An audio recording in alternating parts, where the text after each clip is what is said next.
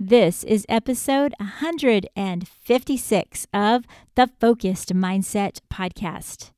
Today, we're going to talk about what I think we can learn from all the time that we spend in our car. And I'm going to tell you some stories about the rides that I had in the car with my family. And then we're going to go over 7 solution-focused questions that you can use as journal prompts or conversation starters. You can get all 35 of my solution-focused questions by hopping over to my website, and that is the free giveaway right now. All right, let's get into this episode.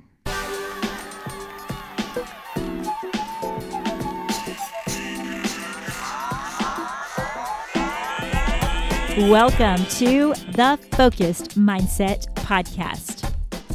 This is the one and only podcast where you can figure out how to sort out your life using the solution-focused approach. You may have heard about it in counseling, but guess what?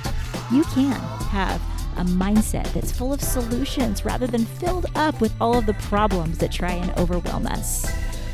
I'm Cher Kretz. I am a solution-focused life coach and I'm a school counselor. Here, we discuss how you can be the best version of yourself in your home and with the people you love. Jump over to my website, thefocusedmindset.com, to learn more about our products and services. How much time do you spend in your car? Well, if you're anything like me, you spend far too much time than you'd like to admit. And so many things happen in our vehicles, and it's no longer just a place that we get from here to there. It ends up being a place where we make memories, good memories, bad memories, moments of our life. They happen in our car. We travel to work, home from work, to our practices. Sometimes I feel like I'm an Uber driver. But I've found that I treasure so many memories in the car. In our car, when my 3 girls were very little, we often listened to the IDK news. And who is the host of that news? Well, none other than my middle daughter, Cassidy. She was so creative. But she would talk about things with such confidence and not always be clear on if it was true or not. Well, IDK, as you know, stands for I don't know. And I don't remember exactly how it developed, but Cassidy began talking about things that were happening, and we started joking that it was like the IDK news. And she started creating her own little TV show.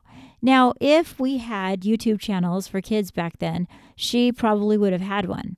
But all she had was her little handheld phone that we didn't even have, the cloud or anything. It was just way back when we had the little phones that you could add a list of people to. And she started recording her IDK news. And the 4 of us, we would look forward to what in the world Cassidy would come up with for the IDK news. It would always sound something like this. Welcome to the IDK news, where I think we tell you the right thing. Brought to you by, and then she'd think of whatever restaurant she had just gone to. McDonald's, where we do it. I don't even know the slogan, your way. And then she'd head on into the news. And what was the news? Whatever she was looking at that time. She'd talk about the traffic that she was looking at outside. And she'd look outside and talk about the weather that she was seeing and predict if everyone should bring a jacket or if they might as well leave their sweater at home. It was fabulous. And before you know it, she started adding to a list of people that she would send it to on her telephone. And the relatives would talk about it. And sometimes the sponsor would be my brother's band, Tango Kilo, or she would just call out a random relative that she knew was listening. It was so fun. It was just a great part of each one of our mornings.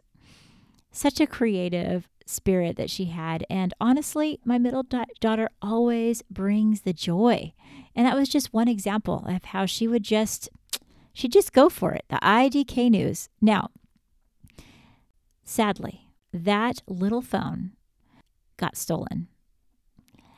And of course, we can say, well, things get stolen, but that precious little device had all of those memories in it. And what I wouldn't give to have that little phone back. No, there wasn't any backup. There just wasn't that kind of thing back then. But now it just holds true in our memory. For a long time, I thought we had completely lost all of those recordings. And then one day, my husband's father was at our house and he took out his old flip phone and he said, "Hey, look what I still have on here." And there was one of the old IDK newses. He opened it up and said, "Listen." And there was my daughter's little, probably fourth grade voice saying, "Welcome to the IDK news." Right away, we all took out our telephones and literally recorded it from his flip phone because his phone is so old, he can't even send it from that phone to ours. But it's precious. It's horrible quality, but it's amazing because our memories mean so much. When I was thinking about car rides and how important it is that we treasure the times in our car rather than just let them pass by, that memory popped in my mind. Can you think of something special that happened in your car rides? Maybe a game you always used to play or a silly thing that might happen. Unfortunately, many times when we think of our car rides, we think of the negative things that happened. But life is 50-50. And it's up to us which 50% we choose to focus on. I have to be honest with you. For a while, I've been going through a negative thing in my head when I think about the drive in the car. Why? Because many times I would have a fear of being late. I realized by reading a book, How We Love, that I've been reading recently, that a lot of that came from some things that happened in my childhood. My mom, God love her, would have so much good intentions, but she doesn't really have an internal clock. So many times we would end up showing up late to things. And I didn't really even learn the concept of how to be on time. And there was a lot of anxiety in my heart around leaving. And that carrying into my adult life turned into a deep-rooted fear of being late that came out to my kids as stress. And I still deal with that today. In a recent conversation with my daughter, she was talking about how she has anxiety about leaving. And I know that that's based around many of her social anxiety that she deals with. But we had a conversation about how she also identifies that time of leaving as stressful because of some of the times when we left when things got stressful. How often did it happen? I don't know, but too often. The trouble is that because she had that talk with me and it made me so sad that I began to make that 50% larger and larger and larger. And it wasn't something I was doing consciously, but I was allowing it to happen. And finally, I don't remember what happened, but I remembered, what am I doing? I thought, if life is 50-50, what about the other moments? I had to think of the things I tell you, that we need to allow our mind to remember the 50% that's amazing, because if not, it will fade to the background and it will be as if that 50% didn't happen. I thought of all the many things we listened to in the car and the radio programs and the many prayers as they left their car. Well, that convicted me a lot because that negative space I was in was not meant for me to linger there. When we have memories of things that happened in our past that weren't so good, it's not meant for us just to push aside and pretend like they don't exist. But we need to acknowledge them, see if there's anything we need to do today about those things, consider why they're popping in our mind, how it can make us a better version of ourselves today, and then allow our mind to also remember that other 50%. I've robbed myself of that for a while. Then this memory of the IDK news came flowing through my mind, and another memory of that same darn telephone that got stolen. My middle daughter, again, like I said, she was the joy of our car rides. She would document all of the talking of my youngest daughter. As she learned to talk, every single word, every single phrase, every new sentence, she documented it in her phone and talked about it. I wish so much I had that phone. It's long gone, but I want to think about that, and I want to remember how it made me feel, and how I would just sit and listen and smile on the way to work. And I want to remember all the many stories that I hear when I pick them up from whatever they're doing and they just begin to get in a babble. Have you ever been like that, where the person you're with just starts talking? Happens a lot in the car, doesn't it? Today, I want to ask you to look for the moments when you're in the car that you can capitalize on in a positive way, that you can document them by journaling, that you can talk about the joy that happened. Talk about the joy that you want to happen. Talk about the things that you appreciate and treasure. I know that for me, even our long car rides have treasured memories, all built around the music that we'd listen to. And it's just those type of things are things that we push in the background like they're just us going from here to there. But sometimes they're the main thing we need to remember. So turn on your memory today. Think about the things that maybe you've pushed to the side that you don't want to forget, that's fading, and bring it up and talk about it. Talk about it with your loved ones. Laugh about it.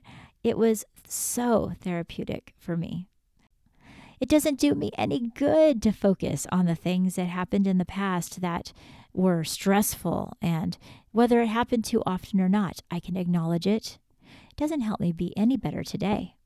The truth is, I've put a lot of provisions in place to make our car rides the most peaceful place ever today. My daughter, that we still drive back and forth from her to her schools and everywhere else, she doesn't even really know what it's like to have a stressful car ride because, like I've said before, when you know better, you do better. It's important for us to remember the past so it can help our today be better, and it will help us push into the future in a way that we can be proud, in a way that we cannot beat ourselves up and know that, hey, when the negative happens, of course, because life is 50-50. We take the good, we take the bad, and that is what our life is made of. And as we move into talking about our journaling questions, because it's week 3 of going through 7 solution-focused journaling questions. It's not only for journaling. It's also for conversation starters. Why not ask some of these things in the car? Some of the deepest, most impactful conversations I've had with my husband have been in the car. Because when we question things that we don't normally question, it makes our mind think, it makes us ponder. And why not try some of these journaling questions in your next car ride? Of course, they're designed for us to write in our journal. So however you utilize these, remember that you can take an entire week and it will bring you through the GPS system that I like to teach for our solution-focused practice. G means you're gathering your information. You're gathering your hopes for your life. P stands for plan with a purpose. With that preferred future in mind, you're going to make some plans that ring true to you and your values. And S stands for soaring forward. So let's go over these solution-focused journaling questions. You can write them at the top of any blank journal and then just let your mind go, just free write. Question 1, what can I do instead of what I've done in the past? Question 2, what evidence can I find that proves that I'm getting closer to my best hopes? Question 3. If your next task was easy, what would you be doing? Question 4. What difference does it make when I live by my values? Question 5. What difference will it make when I focus on my transformation? Question 6. When the boldest version of myself shows up, what am I doing? And question 7. What or who is helping me move forward towards my best hopes? Don't forget that my journal that I created just for you to build hope in your life, 30 Days to Higher Hopes, is available now on Amazon for way less money than you can get a meal anytime soon. You can pick up 30 Days to Higher Hopes. And every step of the journal will help you grow closer to the hopes that you have in your heart and your dreams that now need to move into hopes and move into action. So jump over to Amazon. Just look up my author name, Cher Kretz, CherKretz, or 30 Days to Higher Hopes, and you'll find it right there. It's time for me to get moving.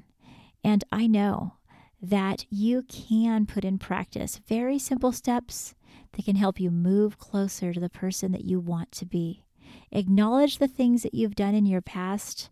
Don't dwell on the negative things, but acknowledge them. And then put your focus on the things that you're proud of that helps you remember the person that you want to be moving forward. And I'd like to hear how you are going to utilize your car trips to make them a highlight in your day. Feel free to get a hold of me by hopping to the website and looking under Contact Me. You can leave me a voicemail. You can leave me a quick email. My email is share@thefocusedmindset.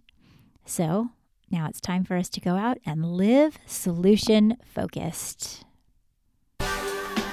Before you go, don't forget to check the show notes where I'm going to leave the links to my social media and the different places you can find me. And I want to invite you to be a part of my email community. It's absolutely free, and this year I'm doing so much writing and so much reflecting, and I want to send things directly to you.